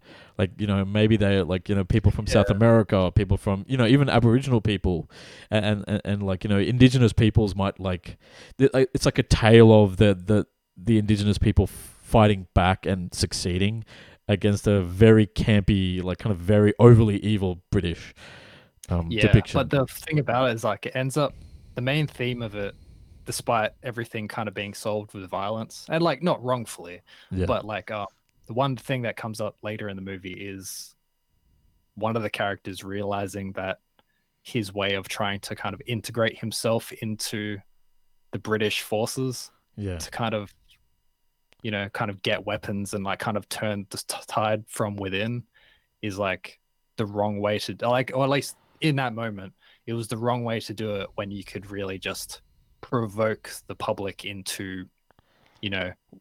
like, like rebelling in a bigger Yeah. way. Like that was the kind of the lesson he learned at one point in the movie. So there's actual But then character growth. Yeah, yeah. And but it's like by there's a final, like, once the film's over, it goes to like a long dance credit sequence. It goes for like a few minutes. Hell but yeah. I found it quite. It's awesome. It's like a as dance. payoff. Yeah, and it's like it's not related to the story. It's like all the actors, Yeah. not in character and everything, just doing a whole sequence. But Yeah. it's very like it's like weird. It's unsettling because it's kind of celebratory of like anti-colonial like rebellion, which is good. But there's kind of like this weird undercurrent of like like jingoism, as in like Yeah. the like celebration of the your own military and Yeah. against outside forces. Yeah. Because Yeah. it's like there's this one bit because it's like it's cycling through like backgrounds. Yeah. as Yeah. it's like It's very dancing. patriotic. Yeah, and there's one thing with like this kind of like mural image in the background of like rifles and bullets, Hmm. and it's clearly meant to be like almost like I don't know, heartwarming or something, like alongside Yeah. all this imagery and Yeah. mood of the It's like a segment. It's like a Michael Bay kind of thing. It's like a Michael Bay thing, or even like a Top Gun thing, where there's just like maybe. yeah. I think it's yeah. more that it's like it ends up. It's like I understand what it's trying to say, and I understand I'm like a white person in Australia. It's like it's not. I'm not a person to judge what it's trying to represent, but it ended up feeling kind of a bit off. Where it's like it ended up being kind of sad. Where it's like, oh, this is kind of a sad lesson in a way. Yeah. Where it's like I understand, like it's completely correct to hate the British and to push them out through any means. Yeah. Because that's exactly what they deserve. But it's But also then at just the like, end, yeah, like you end up Yeah. in like this jingoist like mentality where it's like, okay, we have our guns, now we won't ever let anyone in, sort of feeling. yeah, and then Um, you can yeah. There's like a level of spite or like a, I don't know how to put it, like a yeah, it's like a danger of going too far the other way. Then Yeah, like that's kind of what it left me feeling, which Yeah. is like, again, like I'm not, Otherwise, I really enjoyed it, Hmm. but I'm very excited to see what else. Oh, sorry, that was one other thing I wanted to mention about Triple R is that it very much felt like an attempt to get international audiences, Hmm. especially since I went on the festival circuit, because it's like it's got so much, like it's so nice looking, like it's a really big budget film that's on level of any Hollywood production. Yeah, At least for the majority of it. I Like, mean, there to be isn't fair, out. also, like I think, like if you've seen, if you look at the credits of any Marvel movie, a lot of the credits are from South India. A lot of those VFX houses are from South India. So, I believe a lot of those VFX like houses, I'm sure some of them had like cut their teeth or really worked with S.S. Rajamouli, who's the director of the Bahubali and Triple R. Like they probably like cut their teeth on doing films like that, and now been like recruited by Hollywood, and is now kind of like, if you want VFX done, like you go to South India now. Okay. Yeah, I mean, So- think about So I mean, if this was done on a budget of say 40 million, whereas a Marvel film's done on a budget of 200 plus, something's going to give. Like, you got to expect this. But I think what they make up for it is having more realistic, like stunts. Like you can tell, like there's like in the trailer, the scene in the trailer, where, or like the scene where like when they're dancing, there's a whole bunch of people throwing them up in the air. Like those are real people. Like you get Yeah. that physicality and stuff, Yeah, but it's like it's not just the VFX I'm talking about. It's like the cinematography, like Exactly, the everything. kind of, like, every aspect of like just like even the music and the performances. Like the actors Yeah. are really good, Yeah. and like and not in that it should be expected otherwise. It's just like Yeah. everything to the level I would expect of anything else Yeah. Yeah. in like a very big way. Like it's a very big production that does not really falter except for like a CGI tiger that looks kind of off. That's yeah, it. which I Everything mean, else- realistically, like, if I think that'd be more controversy if it was a real tiger. Yeah, I know, but Yeah. it's like that's something that's the only stuff that stands out in terms Yeah. of like, and that that's something that like it's not like Marvel's perfect Yeah. either. It's And just the nature of the other stuff. thing I'll add is something that you may not know is that this also was designed to appeal to North Indians, so to the rest of India, because South India is kind of looked down upon, like its movie industry is kind of looked down upon by Bollywood as being lesser or being a bit more crass or cheap or whatever. But what they've done is they've gotten like popular Bollywood actors like Ajay Devgan, who is kind of I don't know, he's like the tribal. I don't know what he is. He's the guy who comes in later in the movie. He's kind of he's always in the vest. I don't know how to describe him, but Okay.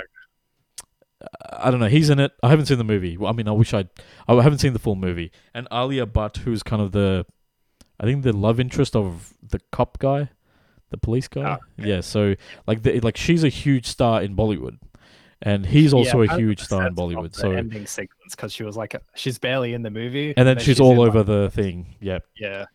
Yeah, and a lot of movies, the end credits music video is not in the movie, but that's the promo video that they'd use on MTV and all that Oh. stuff. So, like 90% of the music charts in India is dominated by like kind of film soundtracks. Oh wow. Yeah, I Like, mean so it's starting to change now as like big companies like T Series and stuff are now doing more for kind of like non-movie singles. But for the longest time, it was like if it's not a Bollywood song, it's not going to make the top 10. Hmm. So yeah. But yeah, I watched the first 30 minutes and I'm like already like I'm fucking like I hate the British. Like just like oh, it's so savage from the beginning, man. Yeah, probably no. Like the first 10 minutes, it's pretty savage. But yeah, speaking about savage and anti-colonial messaging, you watched Lightyear.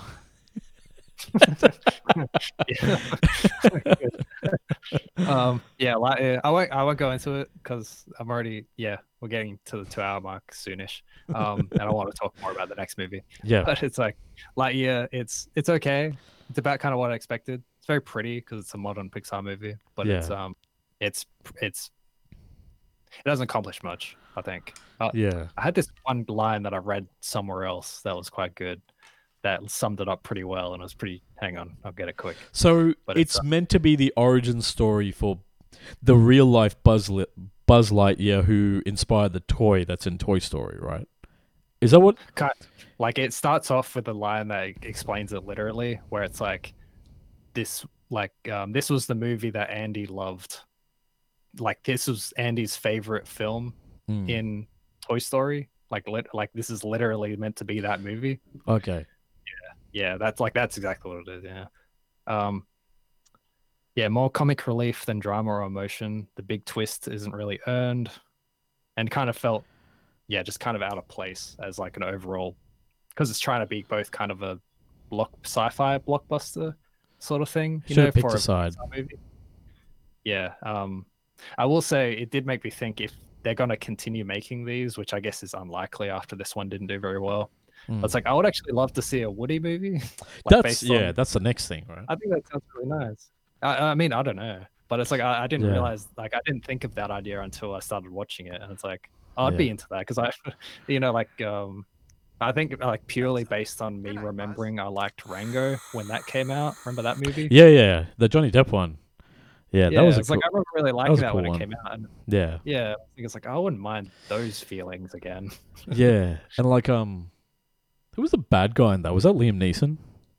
Or was it- I have no don't know. idea. Yeah, I'm trying to remember because like that was basically, but even that movie was just A Bug's Life. How was it? Yeah. Have you seen But A it's like- Bug's Life? I think I watched it once as a very young kid. I don't remember anything about it. It's like the story of like kind of there's a town there's a town facing like being pestered by an enemy, and this person who's kind of like basically like a has been washed up person comes in. He does something accidentally that that makes the town revere him as a hero, and then he kind of goes along with it. That's kind of the plot of A Bug's Life, and that's what Rango was. But I think there was enough time that kind of separating the two that it had a charm all of its own. Okay, because like I remember Rango being like Western inspired. It and is. That also It kind is. of sounds like Yeah. a Western plot. Yeah. A bit, yeah. Yeah. But It definitely anyway. leaned much more into it. Like, literally had Yeah, like kind of that's cowboy kinda what boots I and was thinking. stuff. Yeah. Yeah, that's kind of why I was thinking of Woody, where it's just like, man, I would really go for that movie if they kind of had a similar tone, if to my memories of Rango, which are really thin now. But it's anyway, yeah, that kind of sums up my thoughts on Lightyear. Disappointing, doesn't do a whole lot. Like, yeah, it's a Disney Plus watch, not a movie, not a theater watch. Yeah, which bums me out because I really would have loved to see Turning Red in theaters, not this. Yeah. But anyway, yeah, and I also watched Prey, the new Predator movie everyone's raving about. I think a lot of people have been seeing it. That's currently on Disney Plus in Australia. Otherwise, it's on Hulu in America. I'm not sure where else. Other places. And it's basically based on a throwaway line in Alien, I think Alien vs Predator or something, where they say like every 10,000 years they send one of their ships down to basically like, you do kind of like your rite of passage for like whatever the Predator, the yacht, whatever their like kind of things are called. So, this apparently is kind of like set in like whatever how many like hundreds of years before. When it was like Native America. Yeah. Sorry, it's like every few hundred years things like there's like a challenger sent down to Earth to like hunt and kill the greatest warrior on Earth, and then if they succeed, they become a great warrior and go back. So this is that apparently. Yeah, this is like I think it's also in my marketing.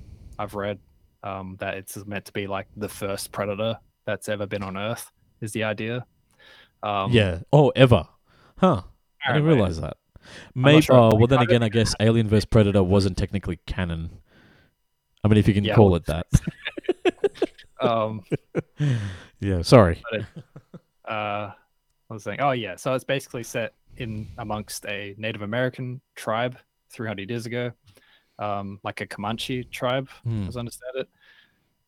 There is, so it's like the first Predator alone, basically kind of replaying the premise as you imagine it. A Predator is around hunting things that could face it, like, stalking things, and then kind of working up the food chain of like wolves and bears, and then eventually facing off against whatever Native Americans will try to attack it or anything. Yeah. And it's really good. It's definitely my favorite Predator movie. Really? Wow. Even more than the original one? Yeah. The original one's like it's very good, but it's also very campy. Yeah. It's also very it's very much its own thing. Prey is it's a very much an 80s.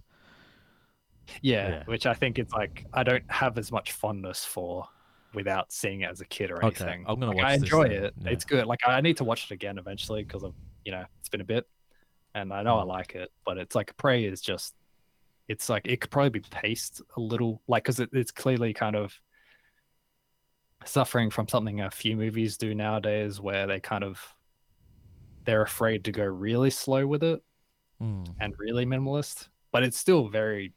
But it's like that's not really necessarily a bad thing so much as just a preference thing for me. Yeah. But it's that's good. Yeah. Yeah, because like the last Predator movie, The Predator, was really bad. Yeah, I need to watch it again because I remember not having a strong reaction to it. I remember coming away from it going, "Oh, that was great," but every time I see opinions of it, people are saying it's awful, and it's like, was it? I guess I just don't remember. It was very. There were a lot of leaps, and like it was clearly that there was like stuff left on the cutting room floor and stuff. Like they had like the whole plot is that the soldier's autistic son gets the helmet, accidentally activates, and knows how to operate a highly advanced alien civilization's computer system. Oh yeah, you remember? Oh yeah. God! And then it was like Predator and Predator, like kind of action. And then the Predator dogs. Oh yeah, I forgot about that. And then the ragtag bunch of like criminals fighting the Predator. Yeah. Oh, I think I don't know. I don't think I was too against that part. Though I will say as well with Prey, it's like it kind of subverts that aspect of it. That's Because a good. lot of the films so far have been about like a group of People. mercs, Yeah. basically, more or less. People who know how to handle themselves being thrown up against predators. And this one is like, I really liked how it's like it's mainly about like a young, like late teenage girl. I think that's how around her age. Like she's basically on the precipice of kind of choosing her direction, I think, in the Yeah. tribe. And she's yeah, and she kind of realizes there's something else around Yeah. and she kind of goes off on her own to find it. Yeah. But I was thinking about how, because it's kind of a subversion of having the group of like, because usually the Predator films, outside of maybe the second one, the Predator Yeah. 2, I think that one's, but it's still kind of the same, where they're kind of built like slasher movies, except you're kind of meant to Yes. care more about who's getting Isn't killed it? off, Yeah. and they're meant to be more capable. Whereas this one, she's hunting the predator. Yeah, and there's almost Yeah. no one else. Like it's Yeah. basically her and a few others, and there is a lot of deaths still, and it does find ways to kill off a lot of people, but it's Especially colonial people. yeah, I didn't know about that until I watched. Yeah. But it's a bit different in that sense, and it's not sure I had much other point aside from I thought it did a very good job of Yeah. finding another approach to the topic. Yeah, because like in Prey, when I first saw the teaser, I didn't know what it was because like the teaser was so short. But yeah, yeah. I think that was one last point I'm trying to, because I wrote notes on it. I'm trying to get them. See if I can find it. Oh, that was the one thing. Yeah, about the premise, like kind of subverting it, not being about a group of arrogant, strong people, mainly men. Yeah. And I was thinking about how I feel like this premise does a really good job of highlighting how innately villainous, like it demonizes the predator better than those movies did. Because like Okay. I feel like the core of, I mean, maybe other people disagree, I don't know, but the core of Predator is that he's a big game hunter preying on humans with advanced tech, and like it's completely unfair, even though there's kind of meant to be like kind of a code of honor in that he kind of doesn't kill things until they attack him or something like that. Yeah, and he won't kill things that don't have a weapon or don't pose a threat. Yeah, but it's still like not a balanced fight at all. Like the only time he's ever taken down is through arrogance, because he's been caught unaware because he's preying on ants, you know? Like everything about his situation, like the predator situation, is meant to be like this guy is a dick, being invisible, stalking his prey like days ahead of time and then killing them suddenly. Like you're not, like the whole thing is that like they're hunting unfairly, and the humans like kind of role in that is to fight, find a way to like undermine the predator and survive. And I was thinking about this symbolism. that's how I see it. Yeah. And this one, like it amps up that divide, like contrast, like juxtaposition is the word, between the predator being advanced and like, a Native American woman from alone, like a young one as well, with like bows and barely anything available, and still being preyed upon by this like monster. Yeah. I think it's and like this is very much like there's like some symbolism there of like maybe talking about the way the the Europeans colonized the rest of the world with very highly like very advanced technology and using that to their like a very unfair advantage.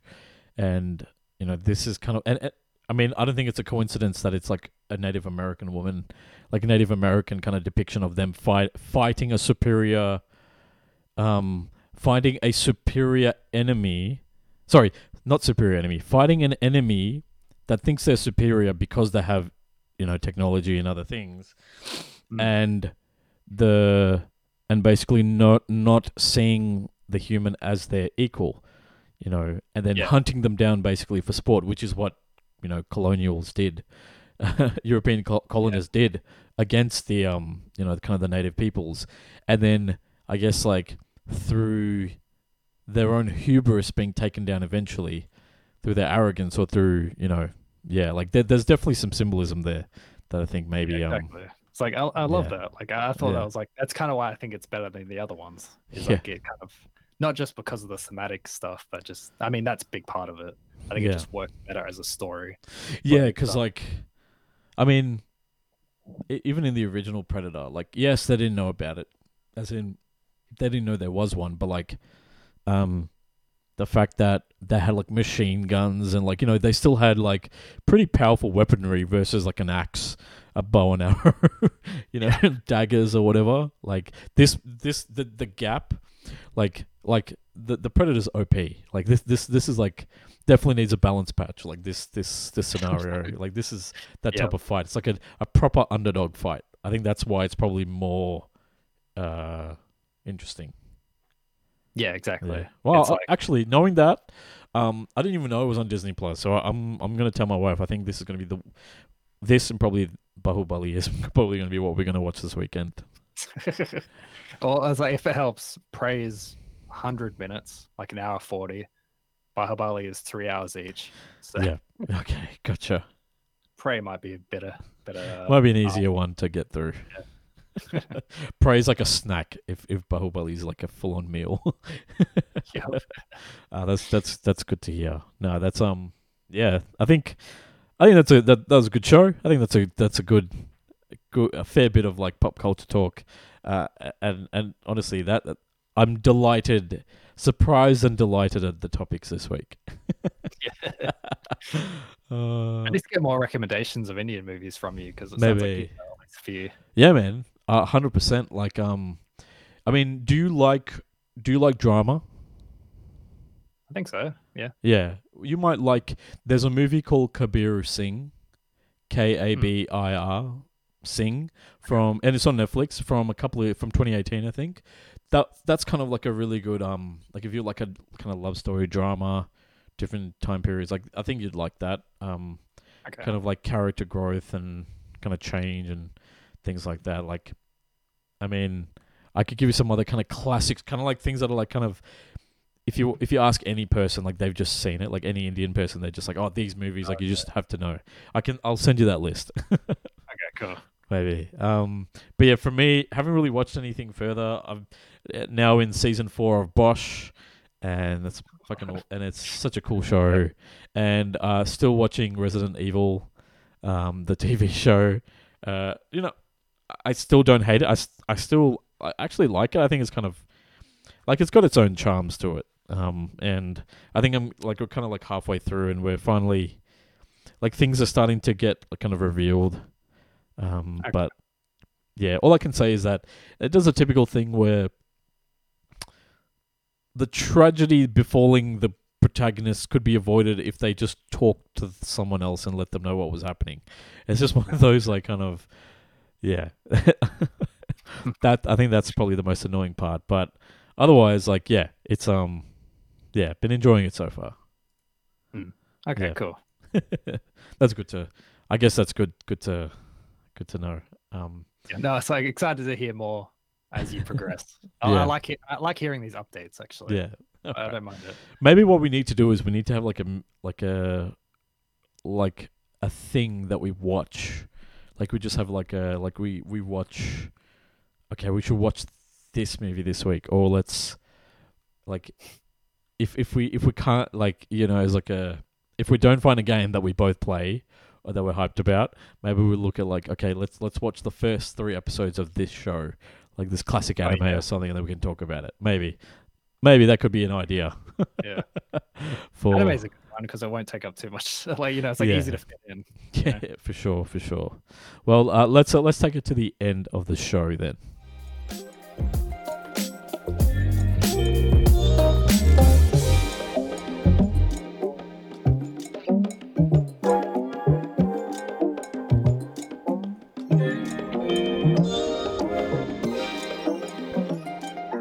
As always, please send us your questions and your responses to some of the topics we've discussed this week. Podcast@doublejump.co is our official email, so send your questions and responses through. Otherwise, head over to doublejump.co and read all of our awesome articles, including Kate's a great piece talking about, I guess, the dissonance between Cyberpunk's kind of visual style and level of polish versus the quality of its narrative. I think it's a great read, as you pointed out before, especially pointing out kind of some of the troubling depictions within the game that, yes, it's coming from a Eastern European developer, and yes, like there's some, you got to see it from their lens or whatever, but I don't know if that excuses everything. It's like, when people say, oh, it's Japan, that's why they depict women like this. It's like, I don't know if that's what we can, what we should do anymore. Yeah, exactly. But as always, Double Jump Radio is made possible thanks to the support of our wonderful members and patrons. You too can support Double Jump by going to doublejump.co/memberships or patreon.com/doublejump. John, thank you, my friend. It's absolute pleasure chatting again, especially with you regaling me about your experiences with Indian cinema. Yes. Yeah, thanks, Amir. It's a good time. Yeah, it's good chat this week. Yeah. I wonder if you'll troll through the archives and see what else is recommended, because there's plenty of cinema in India that's awesome. So maybe I'll give you some recommendations. Yeah, that'll be cool. I think Netflix will throw kind of stuff at me now. Yeah, it's gonna do it now for sure. But until next time, everyone, look out for one another. Peace. See ya. Bye. That was a fun one.